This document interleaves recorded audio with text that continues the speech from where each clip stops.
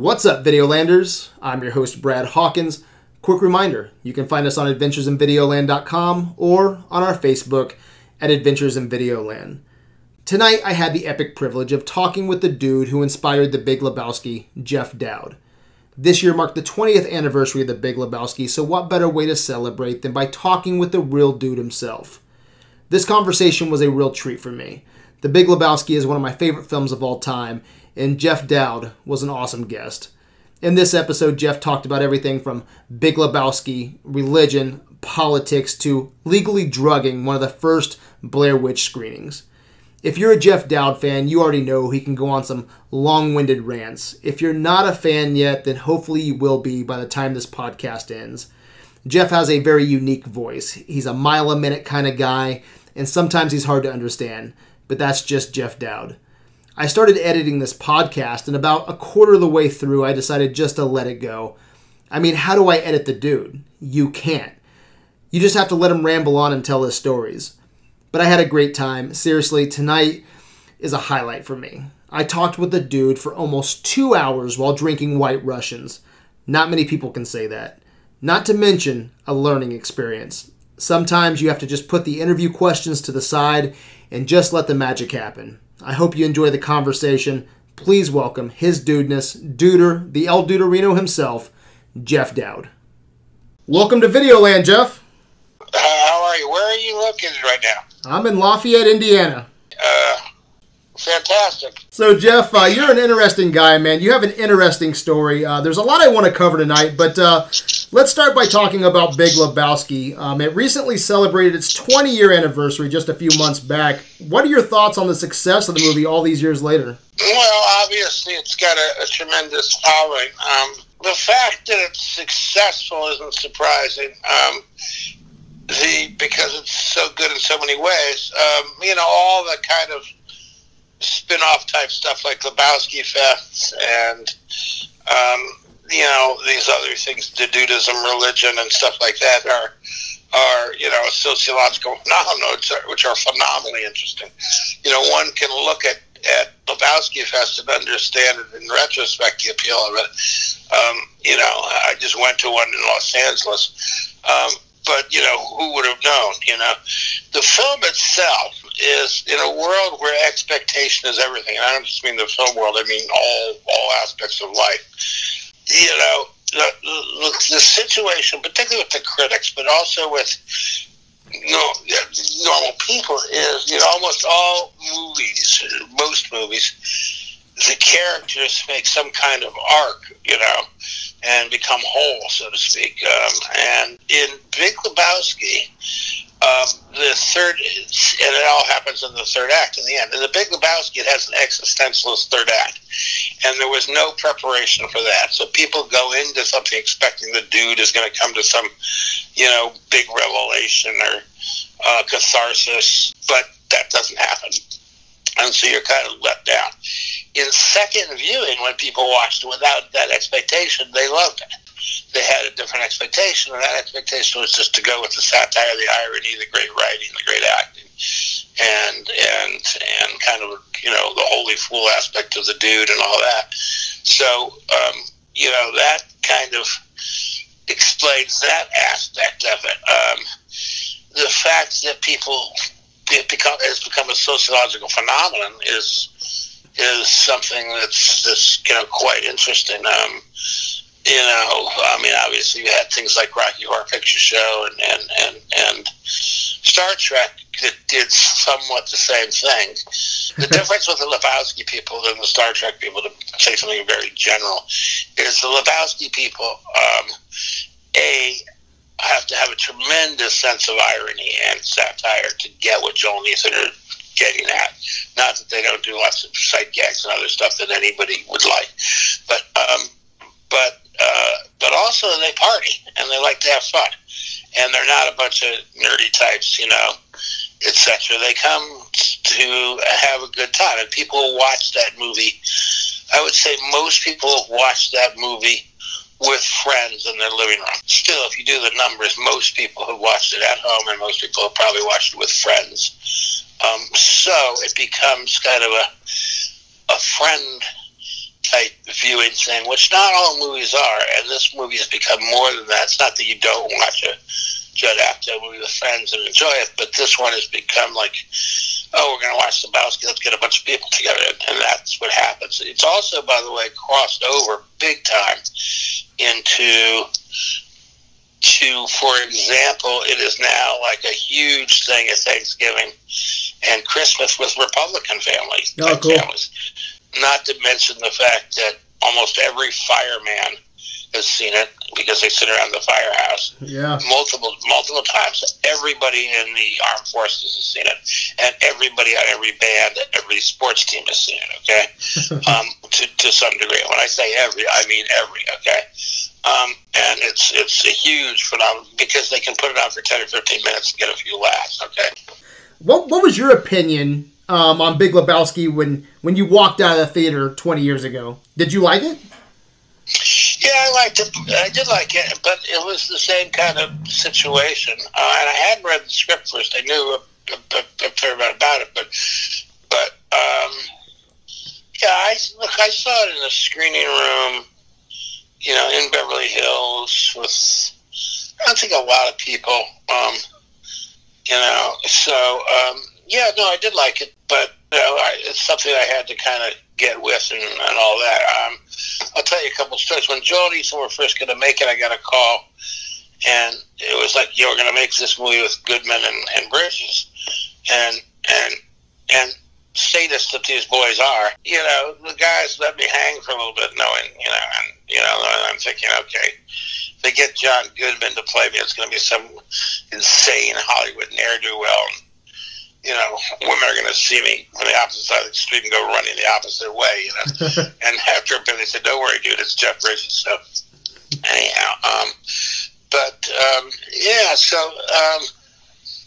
no, I mean, the movie is like all Coen Brothers movies, is extremely well written, and it's written for actors, and it's and it's populated with great actors. If you look at the cast, yeah, soup to nuts. And it's so amazing though when you look back. I mean, in '98, how critics and moviegoers got it wrong. I mean, I was one of them. I remember watching this movie probably '98, '99, and I didn't get it. It went over my head. And now, honestly, it's one of my top 10 movies of all time. Yeah, it wasn't set up. This isn't a criticism because it's hard to understand this. But in retrospect, and Monday morning quarterbacking, it wasn't set up right for the expectations. That's just about the third act. It needed to be set up, and because it was, pushing different exploration of different kinds of genres and mixing and matching, and that. Probably coming off Fargo, which it did come off of, which was an Academy Award-winning script and performance. Didn't Fran win an Academy Award for that too, right? I believe so. Yeah, and the script as well. So, but Fargo is a traditional movie, okay? It's a in some ways a kind of reverse fish out of water thing, right?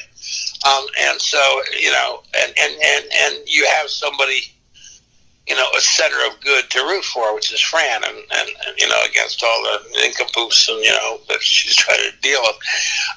And so you're coming from that into something which, look, it's, let me go deep with you here.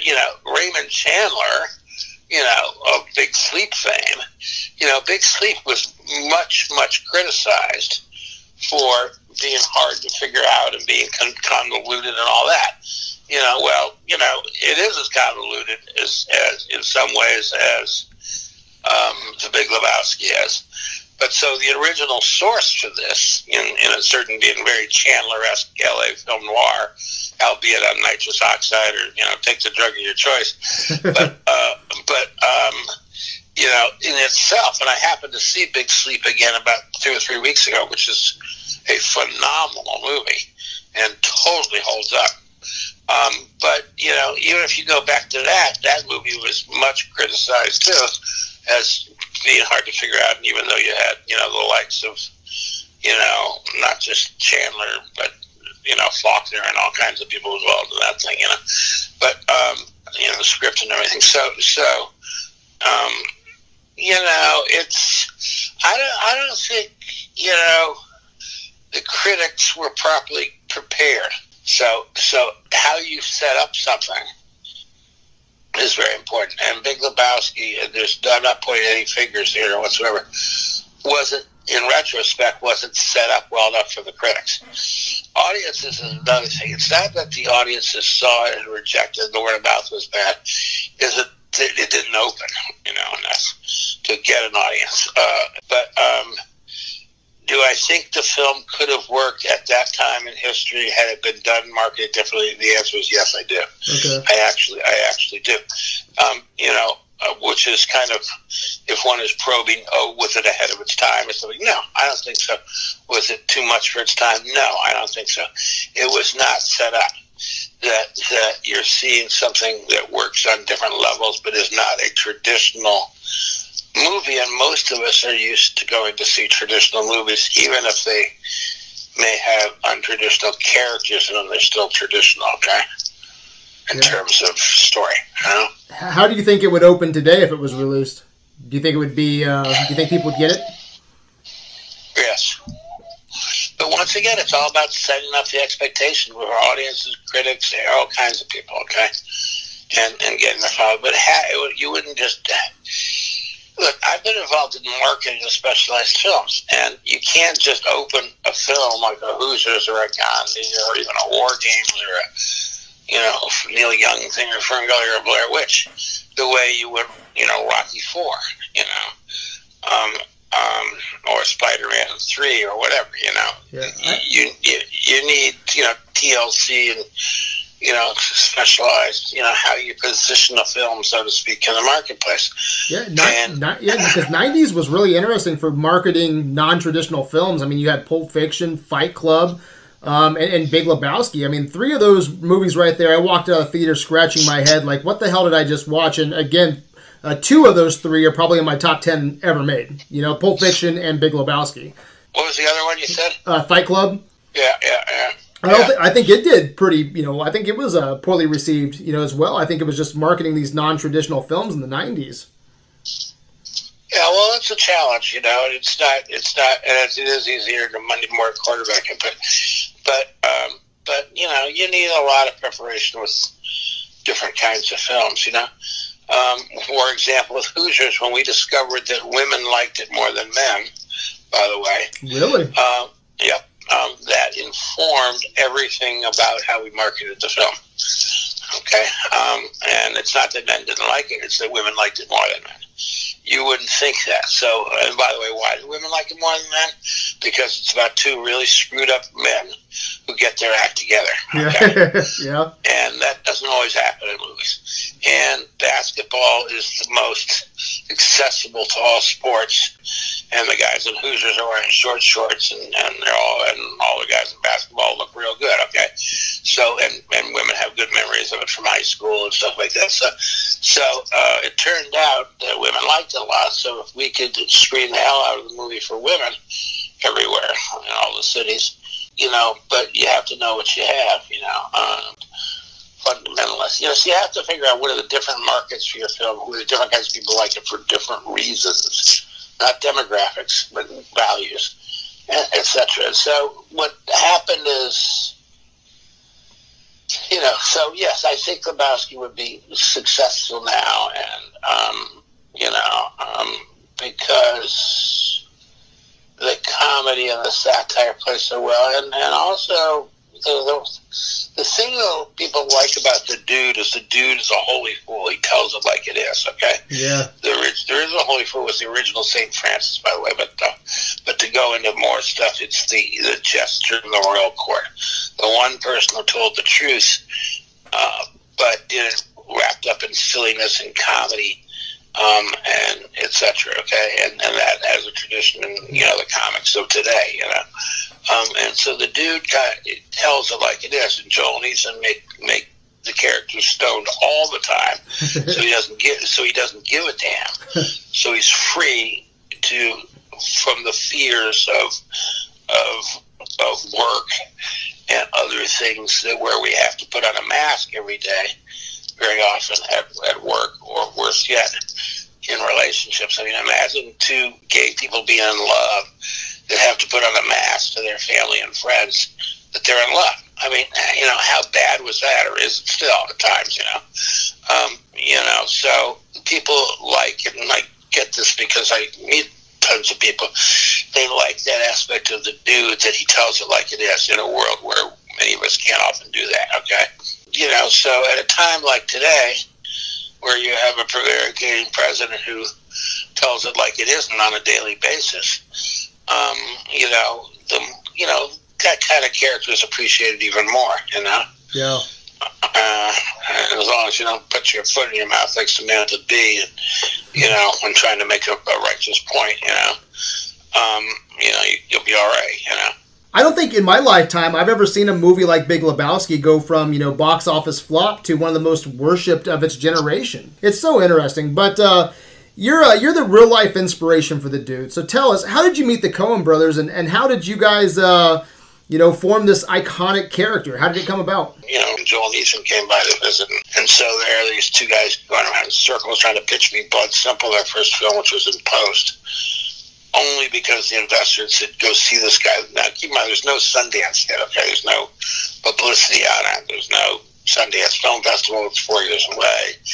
And if you've seen Blood Simple, it's very hard to pitch. But yeah. And it's 3 hours later, and I'm down in the West Village, and, McDougal Street, and I run into him on the street. And we have a cup of coffee or something and talk, and it's, a whole different kind of vibe. And I helped get the completion money for Blood Simple, which we did some editing, and took 8 minutes out of the first 28 and some other things, and helped market it. And I actually threw a party for it in LA at a bowling alley on Pico, a couple blocks from the beach in Santa Monica, and you'll notice that the dude never bowls in the movie, by the way. Yeah, I noticed that. Okay, so he gives shots of me bowling in the background, but so it's also kind of a MacGuffin, so to speak, too. It's just an excuse to, and without doing too much of a spoiler, another thing that doesn't happen in this movie. I will do the spoiler, but most people have seen it, and why? What the hell? They don't even have a bowling tournament in the end of this movie. Yeah, and it's set up like 15 times. Talk about things that don't happen. Not only does the dude and other characters don't have an arc, they don't even fulfill the pot. It's so set up that Jesus and Walter are going to go at it in the tournament. Even though if it's postponed, etc., and it never happens. You know what? The movie's so good, I don't even care, right? yeah. But if you're expecting that, and you've been set up, and you don't need much of a setup in movies. You need one beat of a setup on TV shows for people to expect it to pay off, and audiences pay attention. Yeah. Shows like CSI and stuff like that, you got to pay, which are top-rated shows. I'm just pointing out, if you go to the bathroom for 2 minutes, you're out of the show, man. I'll do little reminders, but you got to pay attention to all these, cop shows out there, because they're dropping hints all the time, and red herrings and this and that. Every last one of these cop shows, and they're some of the highest rated shows, right? Yeah, I bet there were some critics in 1998 that was like, there wasn't even a fucking bowling tournament in their reviews, weren't there? Yeah. So I'm just saying, you could have you could take other movies, take some really good movies that just didn't pay off in the third act, okay? And that's kind of what happened. Any way you look at it, it doesn't pay off on a character level or on a plot level unless you say, oh, I get it, it's a whole existentialist thing. It's not, going to be what you normally expect for payoffs, okay? But, you normally would not set up something 15 times and then not pay it off, like the bowling tournament, okay? What if in Hoosiers you had no final game? No shit, right? That's hilarious, man. And it's kind of like that, So it's hard not to be disappointed when you're set up for something, So that's part of the thing. But the acting is so good, and the writing is so good, and the satire is, and it's also, obviously one of the things people like is the quotability of it. So you see it particularly used in financial stuff and in sports all the time. If you put Google alert on or something like that, things like over the line and stuff like that are used on a daily basis. Anyhow, so yeah. I mean, so are you in the fictional version of the dude pretty similar? I mean, do you enjoy White Russians, bowling, smoking pot? I mean, are those purely cinematic? No. The White Russians are in there. If I was to ask you in the summer when you were 18, except for your personal heavy drink, did you and your friends drink the same different kinds of drinks that you drank when you were 19, 20, and 21? The answer would be no. Yeah. You were trying out different things. Let's try out Tequila Sunrise. Let's try out White Russians. Let's try out Harvey Wallbangers. Let's try out this, a couple times a summer or something like that.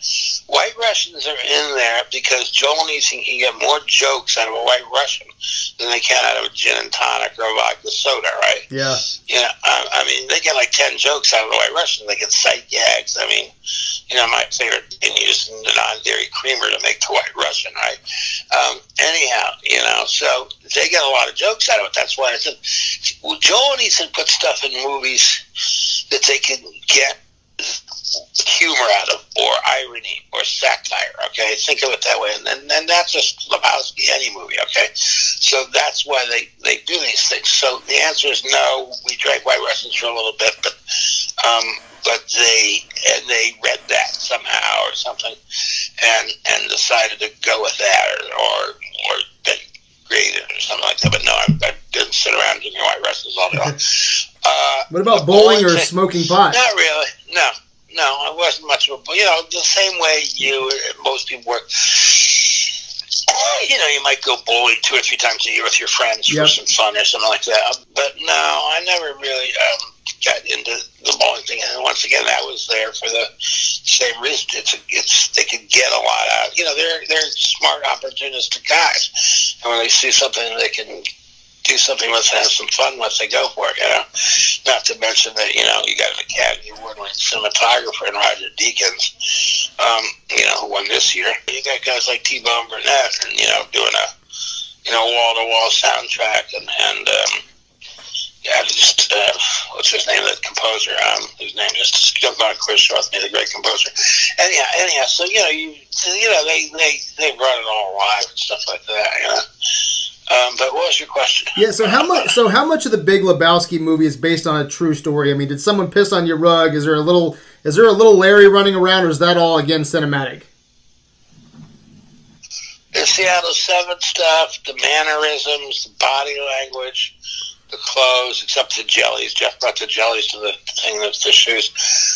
That's all me. The story is Raymond Chandler. Okay.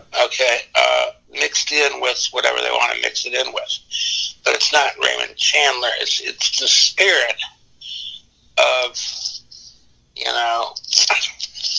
Raymond Chandler. I mean, the MacGuffin being the rug. In Maltese Falcon, it's the Maltese Falcon. Yeah, right? Yeah. But so Walter, Donnie, and Jesus, those are all fictional characters as well, right? No, Walter's kind of based, from my understanding, on John Milius and stuff like that to some degree, the kind of, director and all that stuff. Rugg is actually from Peter, whose name is escaping right now. He had the line of the Rugg ties the room together at his place.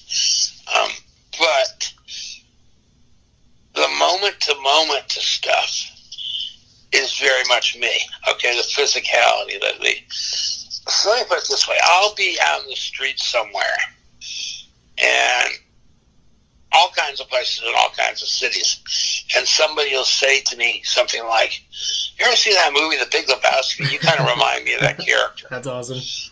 And I don't look like the guy in The Big Lebowski right now, okay? Uh-huh. I mean, I don't have a goatee, and that kind of stuff. We have long hair and stuff and all that, but, so somehow this happens quite a bit. of people, total strangers, who've seen the movie. Now, maybe subliminally they saw him in some interview with me and they're making a connection, but that's all possible.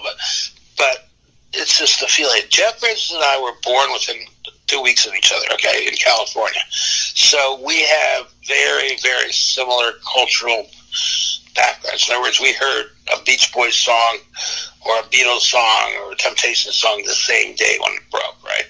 Or when Kennedy was shot, we were, both in 8th grade in class or whatever, or whatever. So, so we come out of a very similar cultural experience, okay?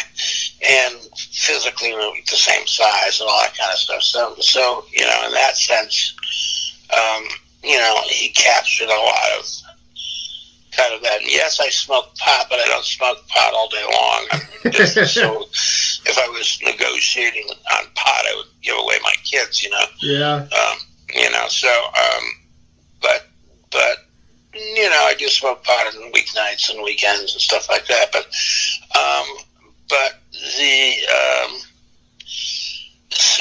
it's really the spirit of the character, okay? It's the guy who is irreverent, who doesn't play the games that people are trying to play, whether it's the Jackie Treehorn or the Sheriff of Malibu or the older Big Lebowski guy or even Walter, who's, he doesn't play along with that stuff. And Walter, of course, is, it's a buddy movie too.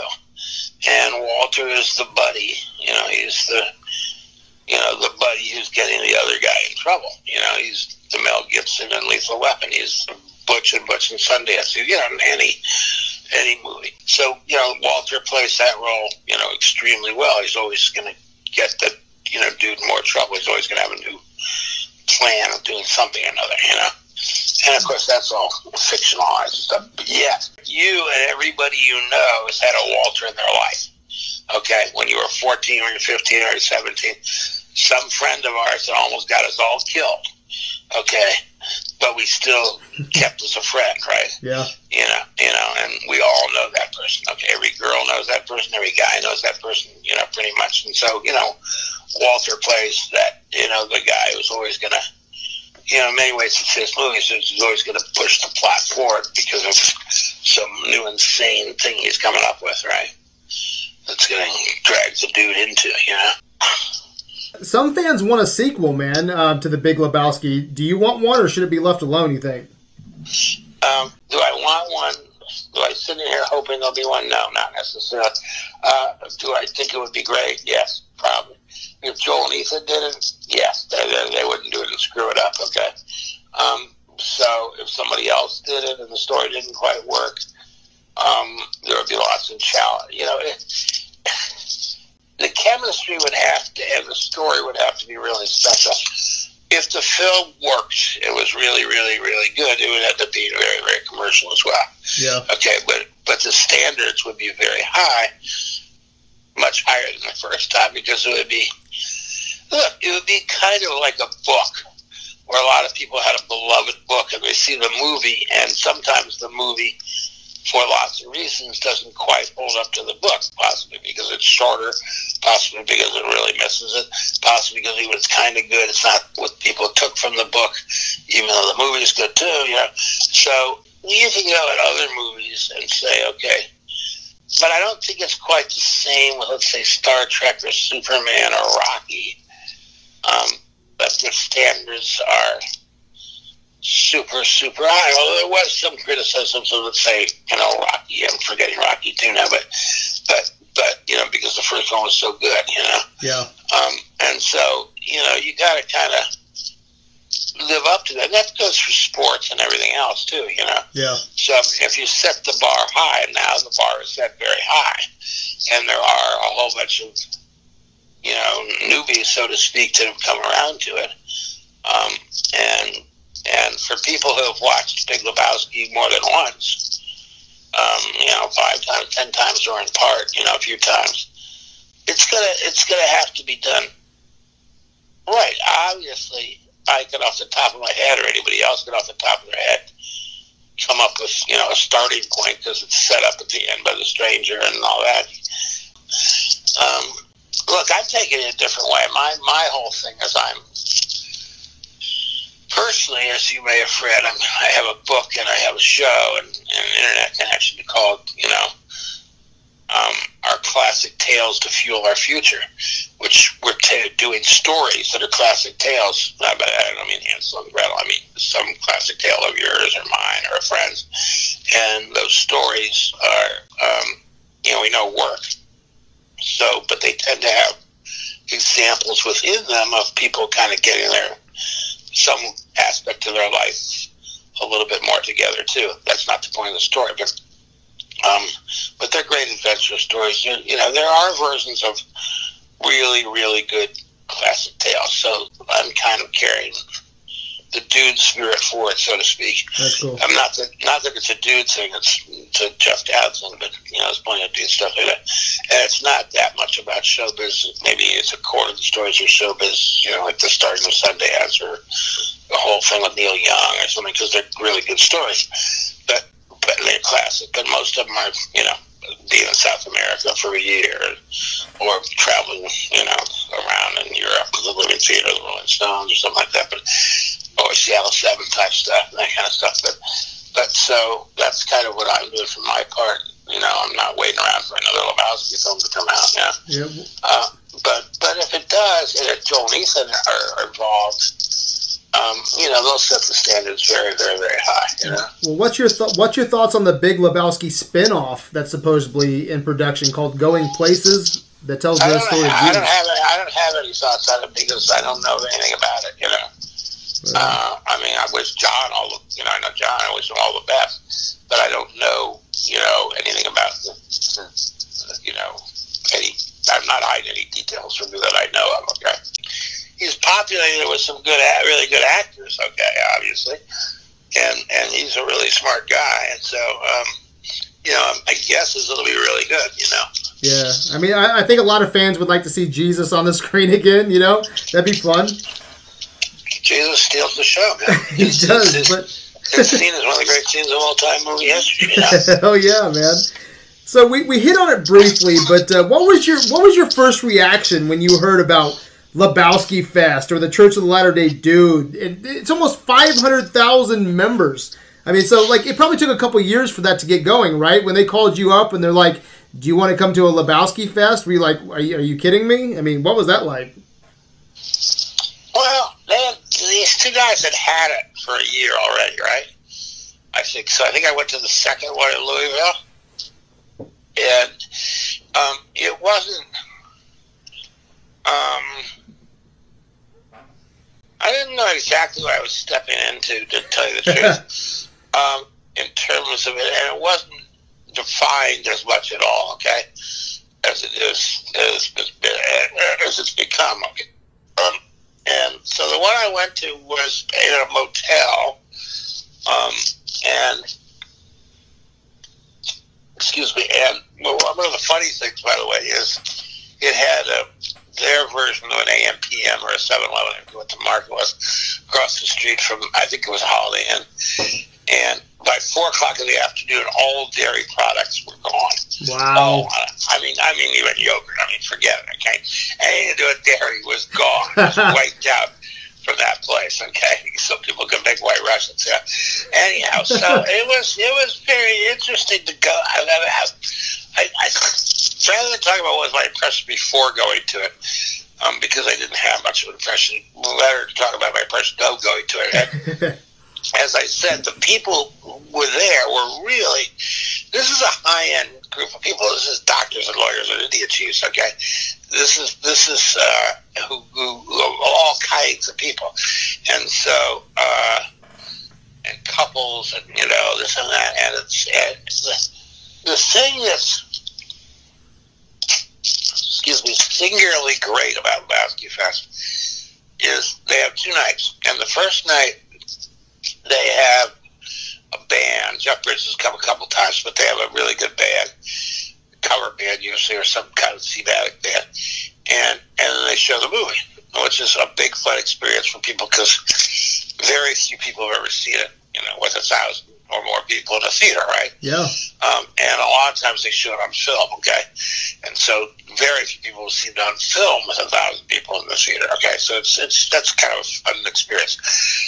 But the great, unique night is the second night at the bowling alley, where they always have the biggest bowling alley in the area because they need a lot of lanes, right? So in L.A., they do it down in Glen territory down there at the Fountain Bowl, right around the corner from where Glenn grew up, and his video store was out there in Long Beach and stuff. Anyhow, and Costa Mesa and all that stuff. So, and people come dressed up in costumes, and I highly recommend people go out. It's called Lebowski Fest Costumes. Google it. Well, Ray, real quick, you just sold me on it, because my wife and I are attending our first Lebowski Fest in Chicago in September, and we didn't get the bowling tickets yet. You know, we were talking about it, but you just sold me on it. So, the bowling thing's by far. Let me just keep going on this bowling thing, okay? People don't just come dressed up as Maude and various versions of Maude, okay? Maude in a gown, bathrobe, the things for the bowling, or Dude, or Walters, or Dotties. They come dressed up as lines out of the movie, okay? Absolutely brilliant. And so there'll be two guys, with a big guy there with a tablet, a staff, beard down in his belly button, and a robe, and another guy in a Dodgers uniform. It says Koufax on it. I go, what are you guys? They go, 3,000 years of tradition from Moses to Sandy Koufax, okay? Brilliant lines out of the movie that they've taken and made into costumes, okay? Or a woman who's in a Bed Bath Beyond,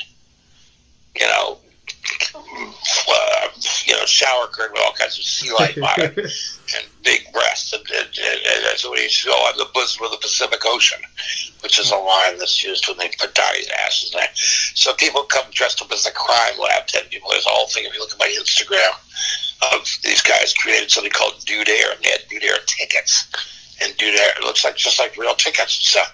I mean, they really go out of their way to get very, creative with, various lines that are in the movie, okay? Not just the characters. I mean, it's an absolutely surreal theatrical experience. Phenomenal, okay? And people bowl, too, and they have contests and music and, drinking and all that stuff. But it's really just the bizarre costumes, particularly if they bring in. They probably will in Chicago, So, real quick, I want to plug. I'll probably come to that because my daughters are there, actually. So okay, I was going to ask you that. So you think you might go to Chicago then? Yeah, I think I'm right. When is it? September sometime? Yeah, September. I think middle of September. September 15th, I believe. Yeah, I might be able to pull that off, yeah. But yeah, the bowling thing is a total, absolutely hilarious trip, Not all people come in costumes, but I happen to, okay? So, but so if it's going to be like 500 people in costumes, that you're going to, stuff like that. So what do you think when you hear about the Church of the Latter-day Dude with almost 500,000 members of religion? Yeah, I don't. Surprising, interesting. I mean, I get it in the respect. Let me just say something about religion here, though. Look, I buy into about half of every single religion, right? Uh-huh. Do unto others, all that kind of stuff. It's universal. It's the second quarter or the second half of it, where they start to get really weird and funky and frankly mutually exclusive. I mean, it's either this way or that way. Or that could be both ways. Okay. So I think, frankly, I think we're going to be at a period where I bet you there's going to be some new religions and I'll keep the Judaism thing aside for a second. I will absolutely convinced there'll be some new evolving religions in the world, very much female oriented to some degree. Almost all religions, I'll leave Buddhism and shit of that out of it. Things like you commented on that. But almost all religions were invented to oppress women and to keep property. Okay, period. Explanation point. Do you know why Catholics can't marry? No. Priests? Do you know why? No. Take a guess. Why did they want Catholic priests not to be able to get married? Man, I don't even know. I haven't really thought about it. Well, is it a purity thing? Is it giving to God? Is it, why? No, I can't even think of a good reason for it. I mean, you even look at Star Wars for an example, how Jedi can't love, and it just seems like a downfall. Yeah, well, the reason Catholic priests can't get married is because Leo the First, or whatever, back in the 2nd century. What happens if you're in every single city in the world, the people that have the best property are the military and the church, right? Yeah. They're up on the cliff. Just think of any cities there. That doesn't matter. They get there, they get the best property, right? With the best view, High Street, and all that kind of stuff for the church, and the military too. The view of the harbor and all that yards. What happens if the priest has a family and he dies? If the priest in the year 2002 after Christ has a family and he dies, what happens with the property? It goes back to the church, doesn't it? Goes to the family. Oh, does it? Well, it might, right? Yeah. So the way to get rid of that problem is make it so priests can't have families, okay? Okay, I got you. I'm following you. It totally had to do with the property. It had nothing to do with sex, morality, or anything else. Unfortunately, the collateral damage ends up having a lot of priests, going after choir boys, but any port in the storm. But it wasn't a moral sexual thing; it was a property thing. Okay. So back to Dudism.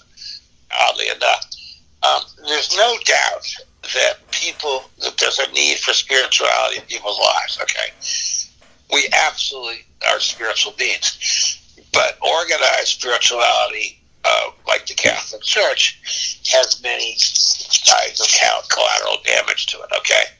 And having lived in South America for a year, you really see it there, okay? Or sexual oppression, all kinds of stuff. And I lived in Italy for a year, too. So the point being that people get this now, and they get how religion's been a very, very bad thing in some ways. And whether you're a woman living in an Islamic state, or you're a woman living in a Catholic state, or you're a woman living in an ultimately Protestant state, you're getting at that kind of religion doesn't work for you or Mother Earth necessarily. And so I think new belief systems, well, they are evolving. They are, obviously you see that in places like California, and so then you have something like Dudism, which, it's not a serious, I don't want to say I don't think it's a serious alternate religion as, let's say, the spin-offs from, Protestant spin-offs, whether it's, Protestant or Catholic or Church of England, and all the things that spun off of Christianity, all those things, those were serious new spin-offs, right? Yeah. Hey, we're Lutherans, okay? Hey, we're Mormons, okay? It's a serious spin-off. I don't think that the Dudism is a serious spin-off like the way Lutherans thought they were a serious new church. But it'd be interesting to see how those Dudists you're talking about, because some of them do feel that way, right? Yeah. And what that means to them, by the way. Or is it just a goofy thing? Like, hey, screw you, my parents and my friends who bought into whatever the formal religion is in our town. Exactly. We all bought it, and we know is bullshit. Okay, come on. Unless we're born again, and we know it's bullshit. So hey, I'm a Dudist, so screw you. Which I think is most of it's satirical, but it's in a context of where it's changing spiritual time, and where Mother Earth and the values of women are going to become very, very important versus the values of opportunistic men like Trump and the business people he stands for, not the politicians. They're opportunistic too, but the people in business. This is their last hurrah to the likes of Exxon and stuff like that. And they all know it too, by the way. That's what the tax deal is about. The tax deal is all about giving people a beyond golden diamond parachute. And there's no loyalty at Exxon. Well, believe me, or any of these companies, none. And so anybody that protests anything, these guys are going to cave, and they're going to give in, and change will come, okay? Yeah. This is not the Rockefellers of days of old, stuff like that. I knew these guys, okay? I grew up around a family of these guys, okay? The one class, so to speak. And my stepfather's father ran the biggest bank in America, okay? But that didn't keep him became a radical and all that. But the point is, like, know these guys, and they don't have any solidarity amongst them anymore, or corporate things. You know, as Alan Greenspan said in 2008, head of the Fed, you know, he didn't expect that they wouldn't have any loyalty amongst themselves. Just get in there and get what you can. So that year is ending now. Hopefully the planet will not be destroyed before it ends, okay? Particularly environmentally. So, you know, so the Duda stuff all kind of comes in that context, you know. Interesting, you know, and all that, you know. Yeah, and it seems pretty laid back. I was actually ordained on June 1st. Well, what does it mean? What did you? I don't really follow it. What is it? It's just, you know, the vow, honestly, is just to take it easy and go with the flow, man. You know, don't let life's worries get you down. You know, that's pretty much well, it's kind of like, you know, look, if you look at Jeff Bridges' book and stuff like that he did, you know, the book I'm talking about. I have to stand up and walk over there. Anyhow, with Bernie and stuff. Hold on a second. I'll just tell you this. Hold on 1 second.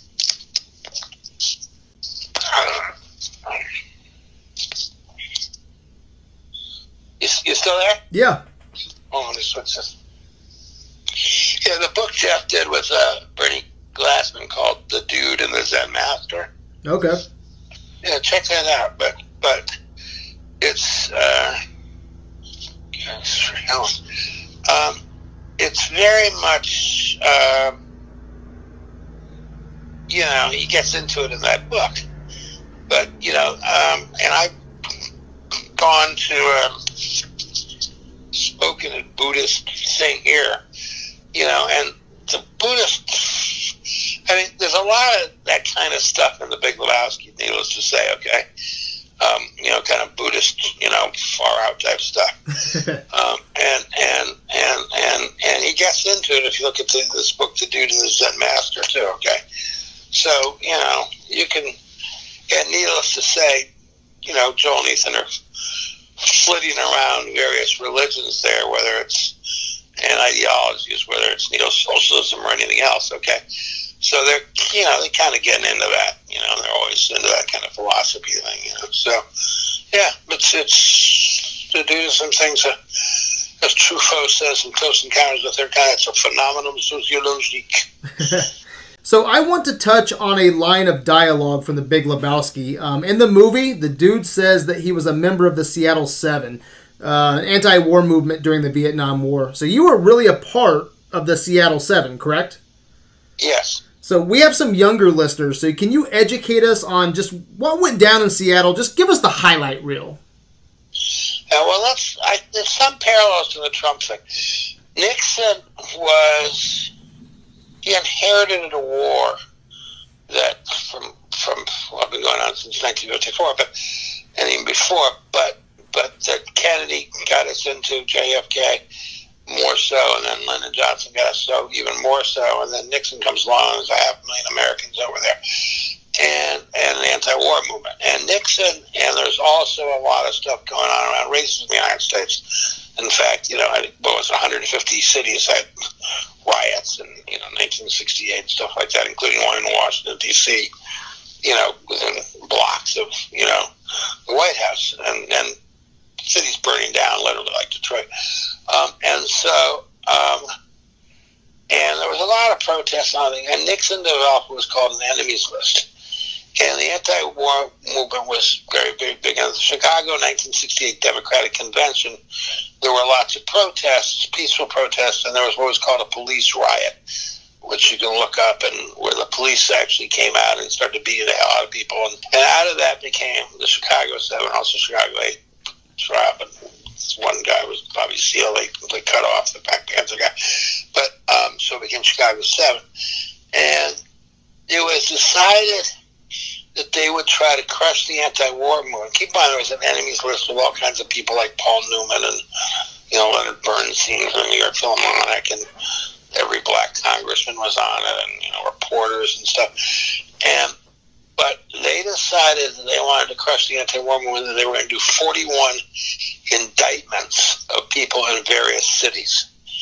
And because John Ehrlichman, who who was the National Security Advisor, and Eagle Crow was EGIL, was a liaison to the Justice Department and the White and the FBI, were both from a Seattle law firm. They thought it would be a good thing to place it out in Seattle, as did J. Edgar Hoover, the head of the FBI. And so, because it would be out of the limelight, they would do a test case there, okay?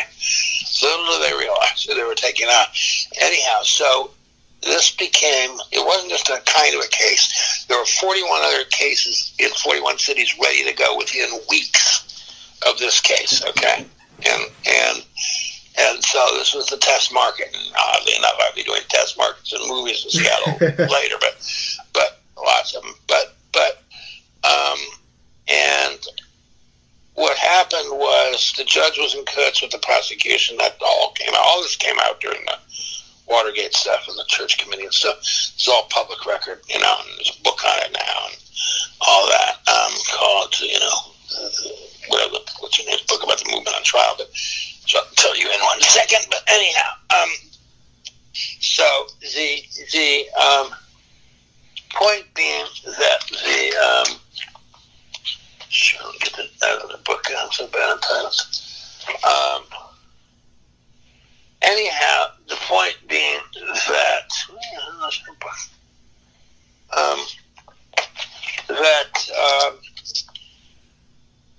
and they had spies with our defense collective and stuff. And huge story on that. And guy tried to convince us to try to get us to kill.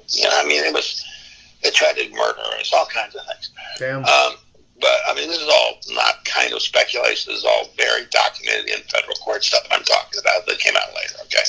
And in congressional committees so this is all, none of this is opinion. It's not just my opinion, man. Anyhow, so, we were winning the trial, so to speak, because we were tearing apart their supposed spies and stuff like that. Let me put this another way. There was a demonstration at the Chicago 7 trial in a lot of cities called the day after the trial. And the idea was when they were finally going to be sentenced for contempt, there would be demonstrations that they would block access to federal courthouses around the country peacefully. And there was one in Seattle, 3,000 people.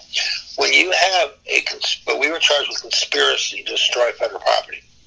When you have a conspiracy, you have to have what's called overt act. Like if you and I said, let's rob a bank today on this phone call, that would be overt act number 1. If you went and got the getaway car, that would be overt act number 2. If I went into the bank and said, stick them up, that would be overt act number 3. We had 18 overt acts. At every single overt act of our conspiracy, there were never less than 500 people there. And at every single overt act, newspapers was there, radio was there, and television was there covering it. So our overt acts were speeches that were covered by the press, not exactly a conspiracy, okay? No. And so right there, the whole thing fell apart, okay? But they, this is pre-Watergate, and one has to understand that they could get away with anything at that point, okay? Yeah. And it wasn't, and we were in the midst of it tipping, but that took 2 or 3 years for that to all happen, okay? And we were on the front lines of that, and it was, I was only 20. It was a scary prospect, so to speak, How many people did you lead onto the highway for that protest?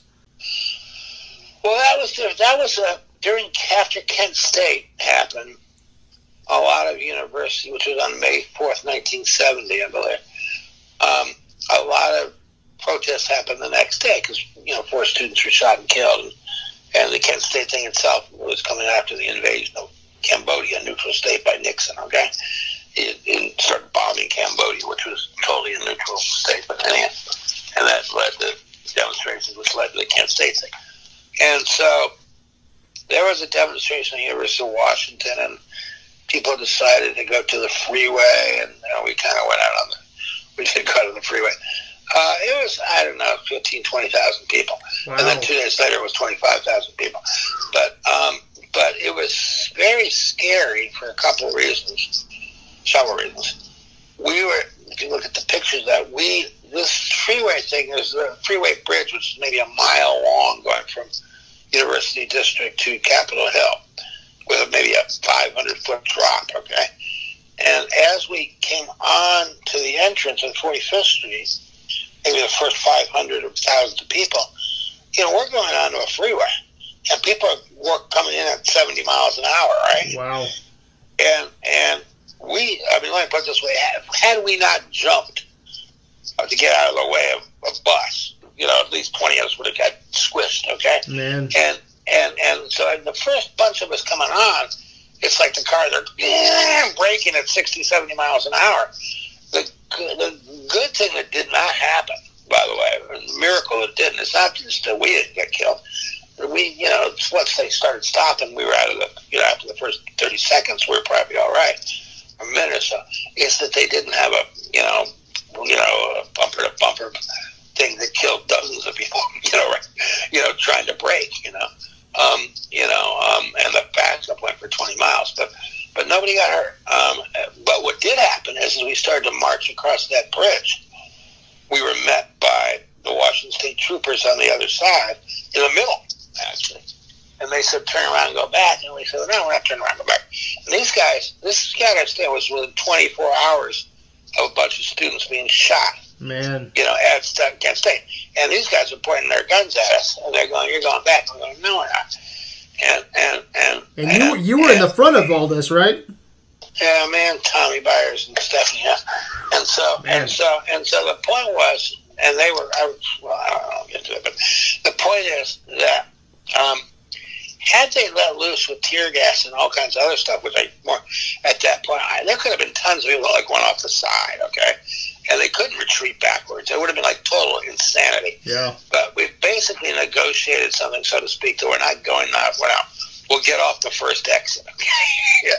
So we all crossed the bridge, got off the first exit, and then got back on the next exit. Okay. But it was kind of funky. And then the next day was more like 25,000 people because we went a different way and stuff. Is that where you got arrested then? Huh? Is that where you got arrested on the that protest? Yeah, no. Hold on one second. Just 1 second, okay? Okay. This one, I just want to look something up. No, you're fine. Yeah, there's a book called Protest on Trial, The Seattle 7 Conspiracy. Okay. Protest on Trial, The Seattle 7 Conspiracy. That just came out by Kit, K-I-T, Bakke, B-A-K-K-E. It's called Protest on Trial, The Seattle 7 Conspiracy. And it pretty much gets into a lot of this stuff, okay? Okay. And it literally came out weeks ago. Okay. So people can check out that book if they want to get more into Seattle 7. But the big point of this whole thing is we stood together and we stood up to these guys. And in the end, truth won out, okay, in a lot of ways. And in fact, the Republican jury, and it was a Republican jury because they had moved the trial to Tacoma to change the jury pool, right? Wow. And so we had 11 out of 2. And after day one of doing what's called voir dire, we just said, we could see what was happening. And we just said, we're so innocent, we'll take who's in the box, which was like a brilliant move. And we had 2 of our defendants, Chip and Marshall and Michael Warner, defending themselves, so they could talk all the time like lawyers, right? So we weren't just sitting there looking guilty. So, we did a very, very good job of putting the trial on, putting the war on trial. No, that's not where we were arrested. We were arrested for the demonstration on February 17th, and we were arrested on April 17th, and then put in trial in November of 1970. And we all went to jail for contempt, and I went, you can look it up, that picture of me putting a Nazi flag with one of the defendants.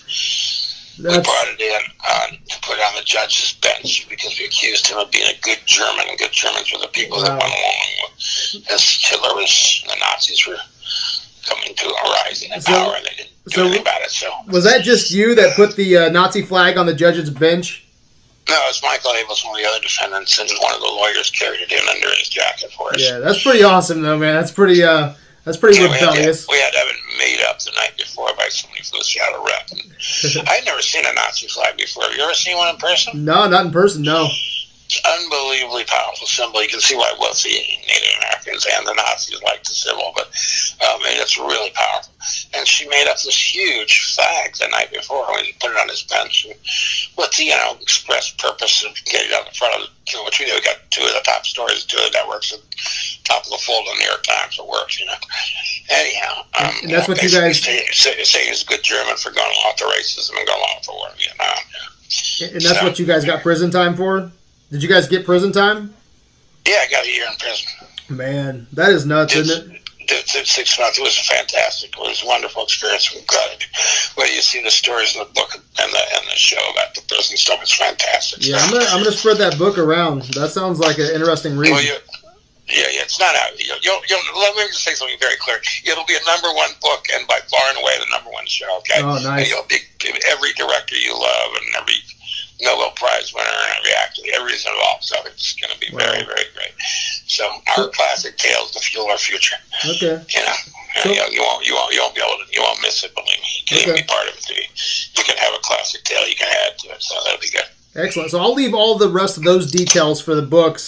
But I do want to ask you, since you've been fighting the system since the 60s and 70s, do you think we've taken a few steps back?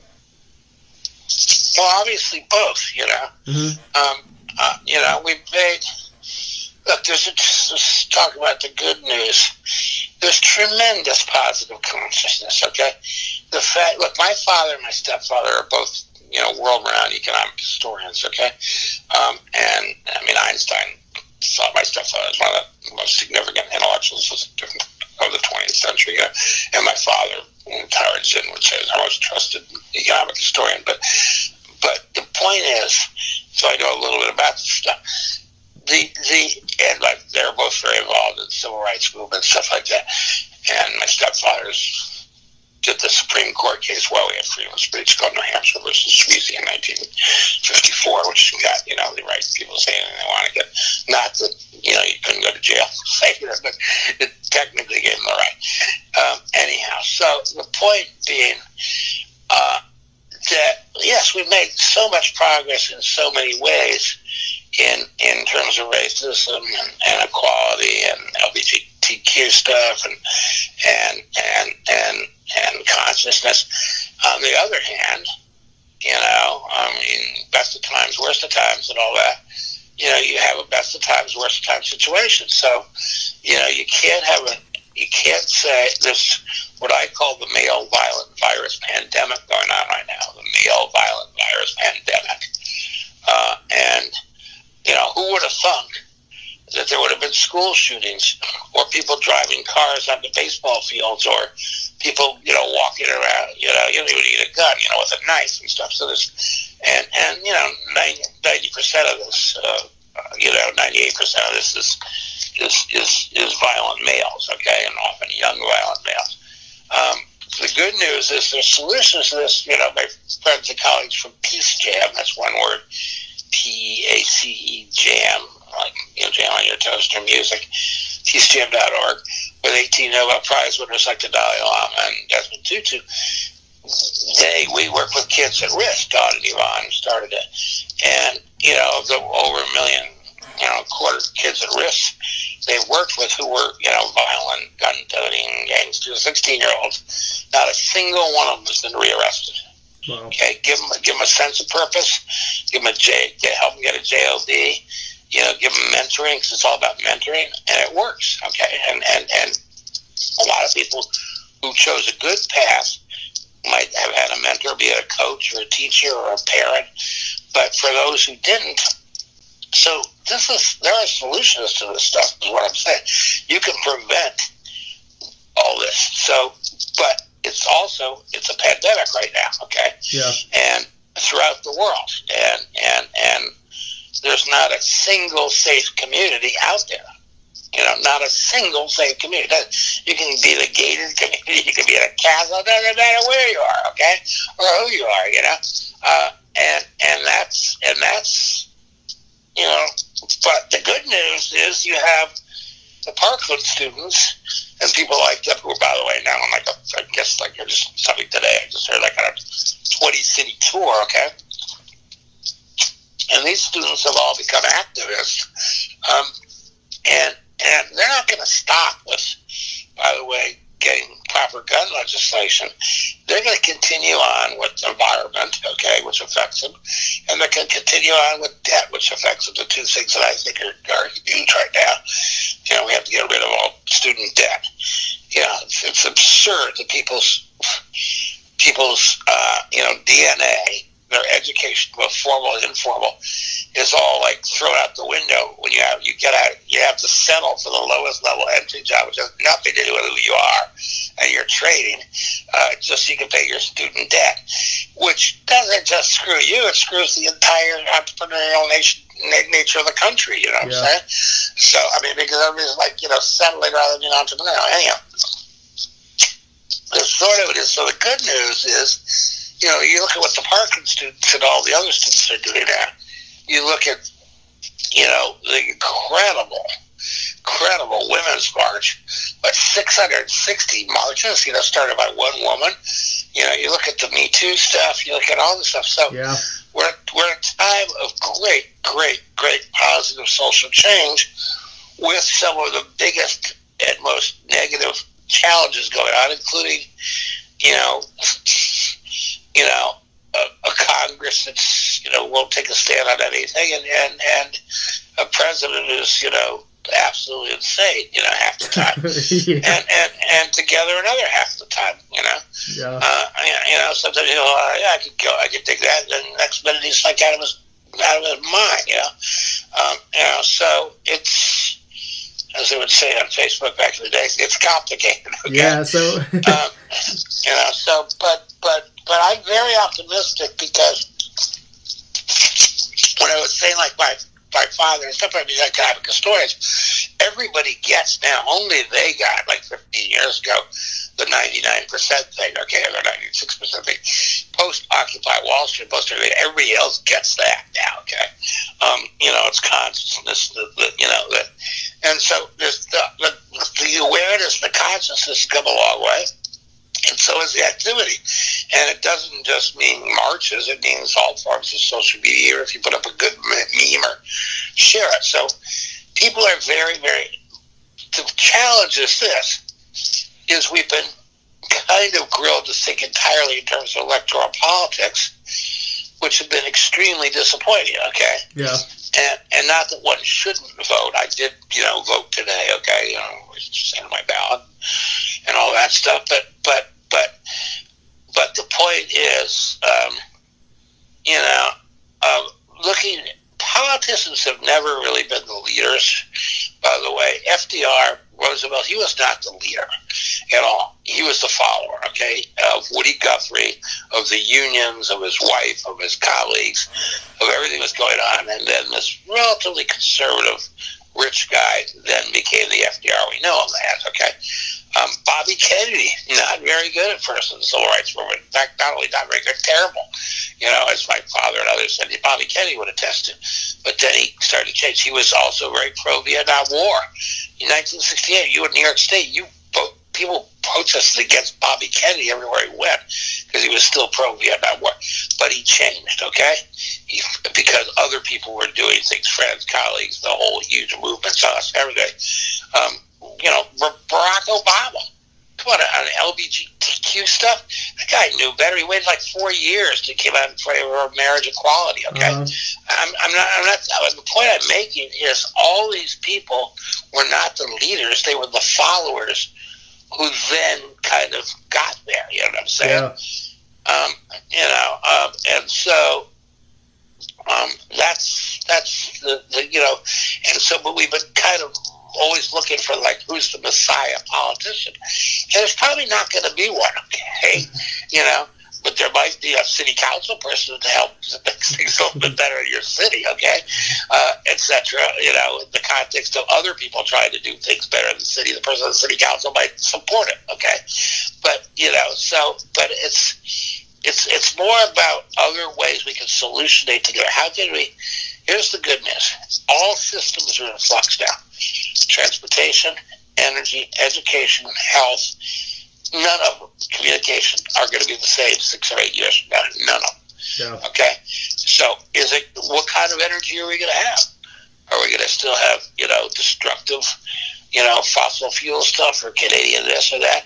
Or are we going to have, all the different alternative things, which even, GE and everybody knows this is why they put $20 billion of research into doing things like, how you can get the different kinds of energy, the temperatures of the Caribbean waters and stuff like that, equatorial waters. So everybody gets it. The question is, are they going to exploit us and the Earth to the last second, on things and energy they know are not going to work, or are they going to go the direction, let's say Germany, which is going to be 90%, solar in a place that's got more, rain than Seattle, right? Yeah. So the good news is we're in for systemic change. Can we do solutions that are sustainable, humanistic, that help humans rather than tear humans apart? And that's where we're at this moment in history, which my belief will turn very shortly into her story and our story, not just his story, Well, it sounds like you got a lot of fight left in you. Yep, definitely. Well, that was the time, but I gotta say something. The fight is fun. Even the Parkland students, with all the tragedy around them of watching their best friends die inexplicably for no reason, not because they were Walter or they were trying to drive the car too fast, okay? and then they died. Joe shouldn't have gone so fast. Joe should have known better. No, they went to school that day, okay? And they died, okay? They didn't die because of anything of their fault. Yeah. So even those students that they're energized because they're doing something, and they're doing something together, okay? And what gets depressing is when you sit around and you wake up in the morning and you look at the world and you go, "Yes, what can I do?" That's depressing, okay? Really depressing. And so my advice to everybody is get 5 friends. It's a double piece of advice. Reconstitute your life right now. Get 5 friends who you can call at any hour of any day, one of those 5, and say, what do I do about this? I don't know what about this funny thing. I don't know about this. But make it a little bit, we all kind of have that, but kind of almost institutionalize it, like you're on the way people institutionalized, on MySpace initially, why top this or why top that, kind of say, okay, these are my friends, and then have another 5, and then get a project of some kind, something you want to do, start a coffee shop, do something, sell something online, do a band, do something cultural, do anything, and get 5 people who you're working with on that, because between you have the skill set, that any 5 people could end up doing something, particularly in the age of the internet and internet sales and internet things. You could do, 5 friends could do something culturally tomorrow afternoon and shoot something that 15 million people could see on, next Friday, you know what I'm saying? And so if you get up in the morning and you got a sense of purpose because you have people you can rely on that you're kind of doing something with. So in other words, you may go to work at your day job, but what 5 people are you working with? Maybe one of them is from your day job, and one of them is from your past, and somebody else you met in your community. What are the 5 people you're working on with something you'd all like to see happen together that could be rewarding spiritually, financially, culturally, romantically, all the above for people? And that's what the dude is saying, the solution is get your double teams together, your personal team and your project team. Everybody should have a team and don't just kind of like flail about. And a lot of people do have that, but kind of realize oh yeah, what's your team? And everybody should know what their team. We can get that kind of set with everybody is clear that I have a team now. Oh, I see. Oh yeah, you kind of got your team. Sure. Rather than just kind of letting it flow. Yeah, you need it, not let it flow, because the bad things aren't just flowing, they're organized, okay? Yeah, that's a great message. I mean, don't you wish that you and the Seattle 7 had the tools that we have now, social media, in the 60s and 70s? It would have been a different game probably, wouldn't it? Well, we're pretty good with the tools we have. It sounds like it. Well, no, let me just say a couple things. In Ithaca, we had a printing press, okay? Uh-huh. And that printing press printed stuff for anti-war groups all over the fucking Northeast, and we put them on Greyhound buses, okay? Nice. And in Seattle, we instantly got a printing press, okay? And we had a second one, which was the University of Washington, which we had one of our guys go there so we could basically illegally print stuff in the middle of the night as well as our own printer, okay? We had newspaper. First thing you do is get to know the college newspaper editor, okay? The radio stations. We knew everybody at all the radio stations, okay? So it is interesting to know how we ever met people at certain times and places without having a cell phone to do it. Yeah, right. You kind of, I remember my friend picked me up when I was coming back to the boat, how do you know to pick me up exactly that time? Anyhow, but the point is, we also had a lot of, public gatherings on little levels and big levels, and a little less fear, okay? In terms of relationships and stuff. And so, AIDS hadn't come about yet and other stuff. And so, it was a time of tremendous education and communication. What you're saying is also true. And the question, my mythological call is to take all these younger people that do have these tools and feed them. And in many ways, they're more educated than I am, and we are.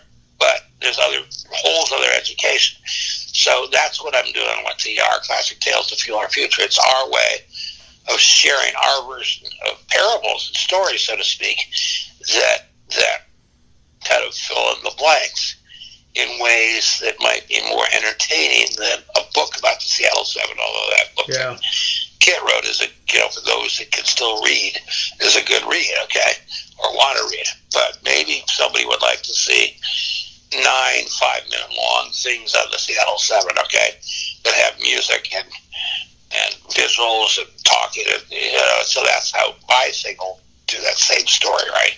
And romance involved and all that kind of stuff. So it's more like, doing storytelling that's, really exciting storytelling that within it can, bring everybody up to speed so that those with the social media can not have kind of what I might say is holes in their education.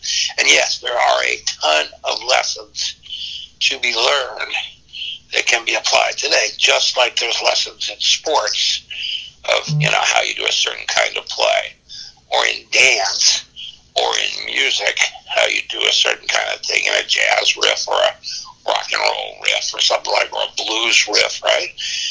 The same is true that we can continue to share, including the musical stuff. So that's kind of what I see as kind of my goal, and all our goals is to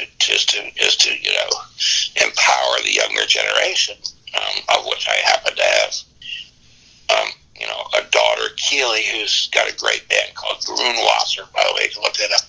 GRUNWASSER. They're actually going on tour. They may have a tour date in Indiana in August. I'll check it. But they're really good. Grunwasser, which means green water info. Oh, nice. Or on Facebook, Grunwasser. And my daughter Annabelle is graduating this week from DePaul. So I've got 2 daughters. For some reason, decided to winter in Chicago. Don't ask me why. But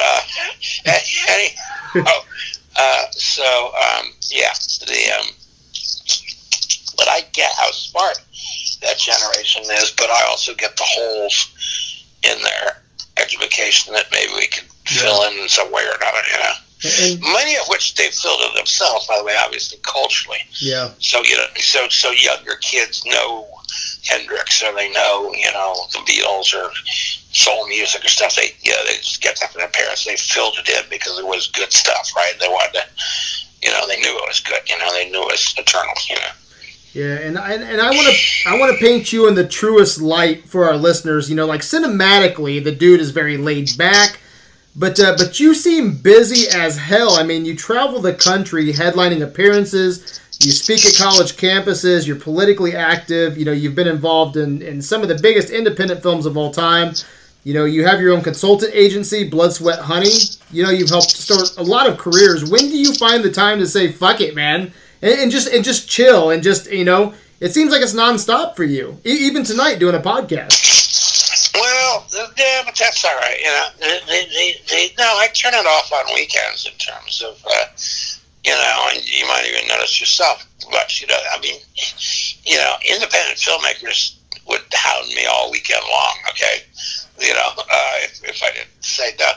No, I do it on weekends or vacations or things like that, and I go out a lot, you know, at night, and you know, and on weekends I live, you know, 100 yards from the Venice Boardwalk, and so, you know, we could go for a lot of walking meetings on the boardwalk, which is, you know, the Venice Boardwalk is the most integrated 1 mile strip, certainly on the West Coast, if not in America, because it has every kind of tourist every day from every country in the world there, with every kind of tourist from every city in America, with every kind of person, including a lot of family people, a lot of kids, and, you know, little kids and strollers and stuff from all over LA County, with all the people from around the city, but then you add all the Venice people on top of that, okay? So it's a real, you know, show 100 yards from where I live. You know, we can have, like, kind of entertaining meetings while we walk along and stop for coffee or food or whatever anybody wants to stop for, you know? So, but no, you know, you got to keep a balance, and I'm trying to keep that, you know? Yeah, and as I mentioned, you know, you've been involved in some of the biggest independent films of all time, from Hoosiers to Blair Witch Project. You know, this podcast is in Indiana tonight, so do you have any Hoosier stories that you want to share with us? Yeah, let me give you a really good Hoosier story. So when we did the premiere, it was a combination. It was at the Circle Theater, which we brought in all the Dolby equipment. We brought in the screen. There hadn't been a movie in there in 20 years. Yeah. But it's a great theater. And mostly, I would say it was about 85-90% Republican crowd that night, okay? But the only person from the movie that was there was Dennis Hoffman. Hackman was shooting like Superman 3 or something in London. But Dennis came in. Dennis, of course, is the Easy Rider, but he's also from Kansas, the local Midwest guy. So when seeing the movie, when it was over, Dennis, there's like 2,500 people there, and once again, they're mostly Republicans, okay? They're all paying like $100 ticket, which was a high-end ticket or something, you know, to pay in you know, Indianapolis for a benefit or something. I remember 200 was a lot.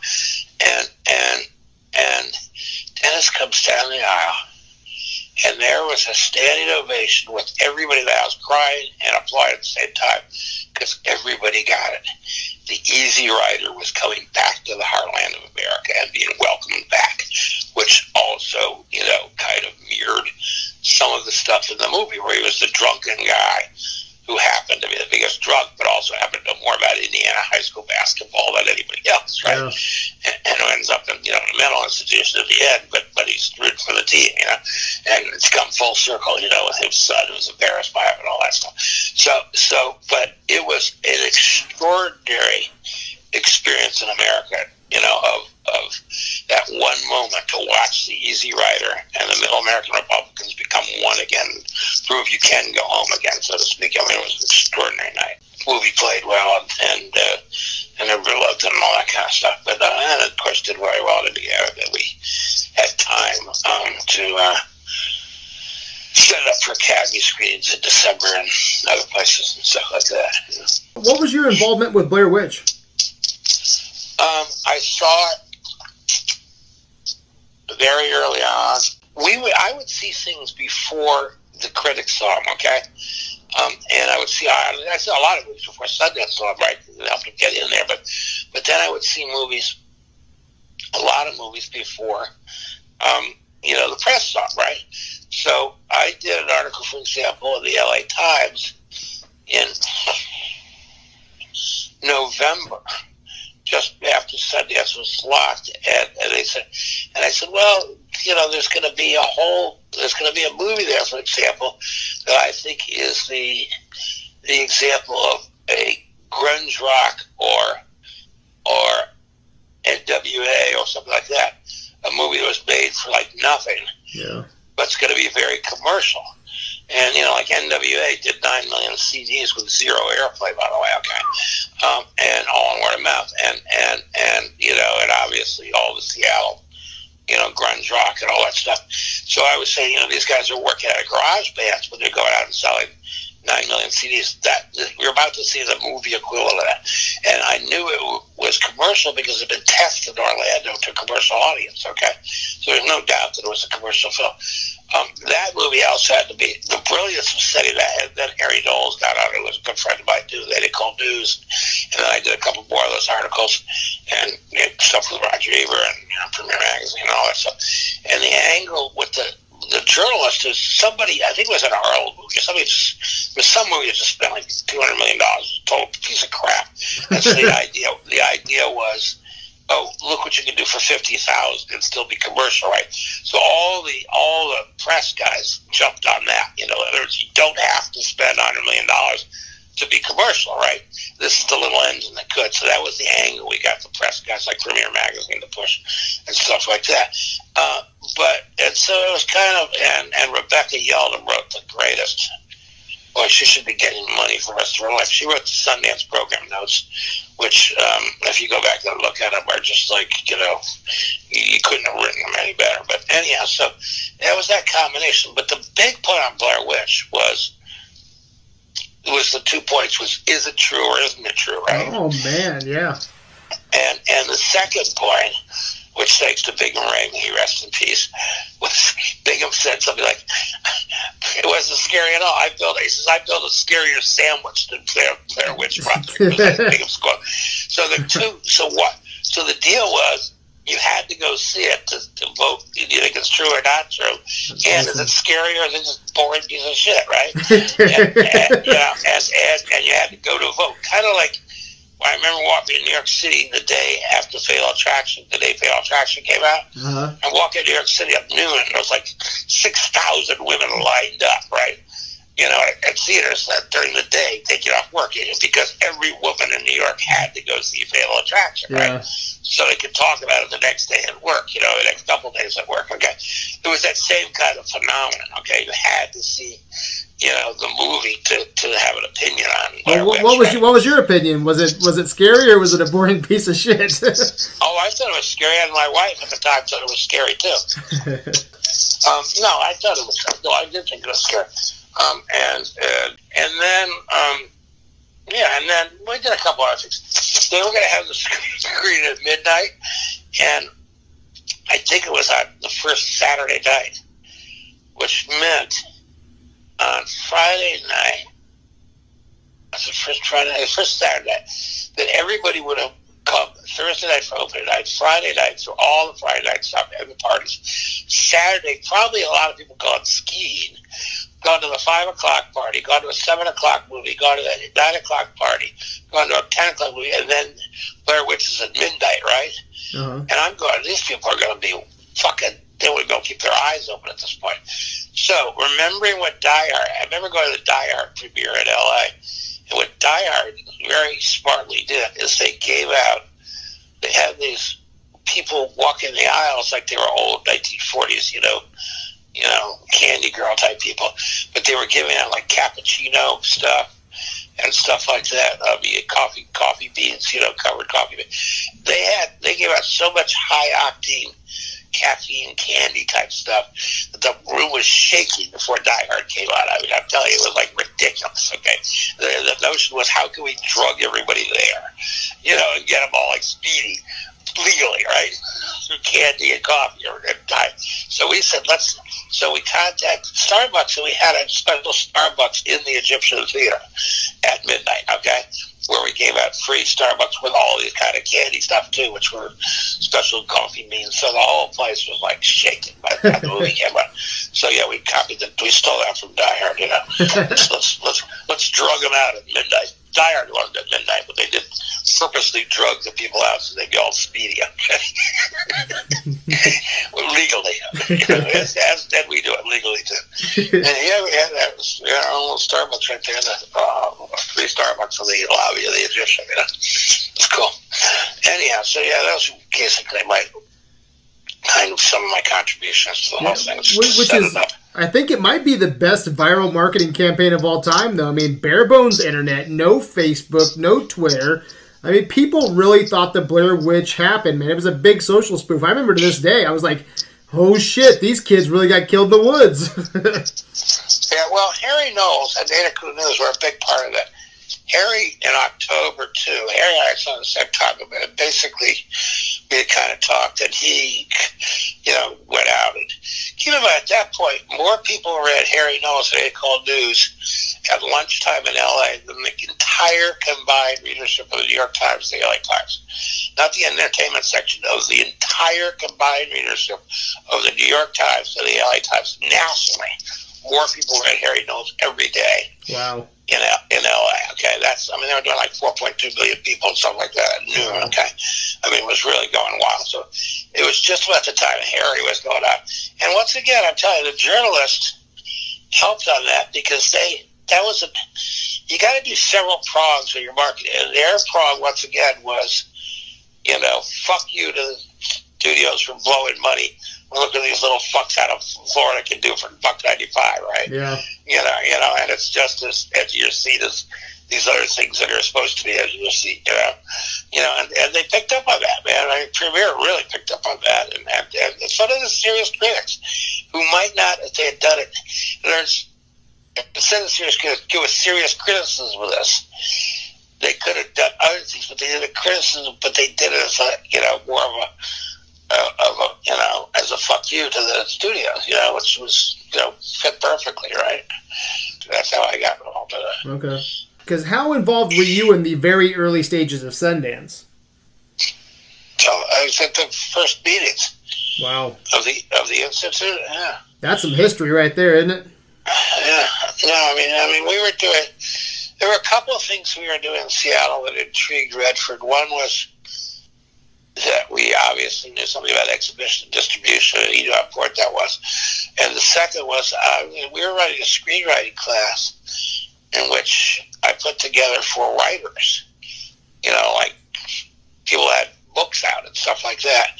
I got the University of Washington sponsor that Richard Jameson and Kathleen and Jim and these guys were involved.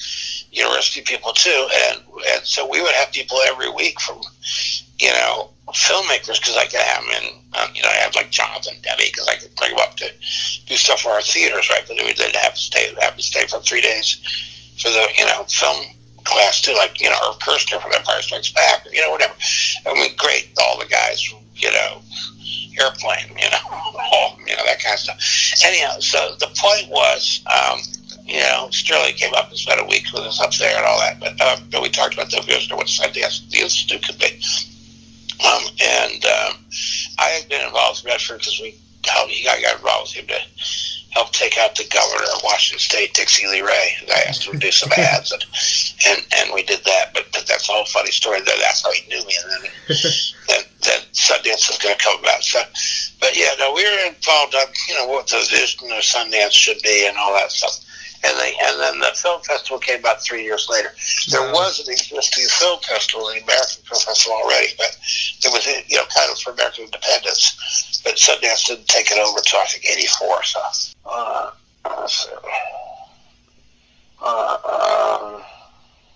What's next for the dude, man? Where's this adventure taking you next? Well, part of it is our classic tales to fuel our future, but I'm thinking someone like myself can lend some shared experience and history of not just mine but others that'll help empower this, people that are greatly emotional now. So that's what's in it for me, and we don't know. We're in very scary times and we're in very fulfilling times. So, we'll see. Is there anything that I haven't brought up that you want to add to tonight's conversation? Yeah, but I forgot it. So, yeah. Do you want to put it in a situation if you feel you want to add something, you can call, we can add a couple other things, or you got so much stuff you're going to have a hard time cutting it anyway? Yeah, I'll have to cut it anyway, but man, it's been a fun conversation, though. No, stay in touch, okay? Oh, yeah, thank you. Let me know when you're going to run it and all that kind of stuff. Oh, yeah, thank you very much for taking the time. Where can Videoland find you?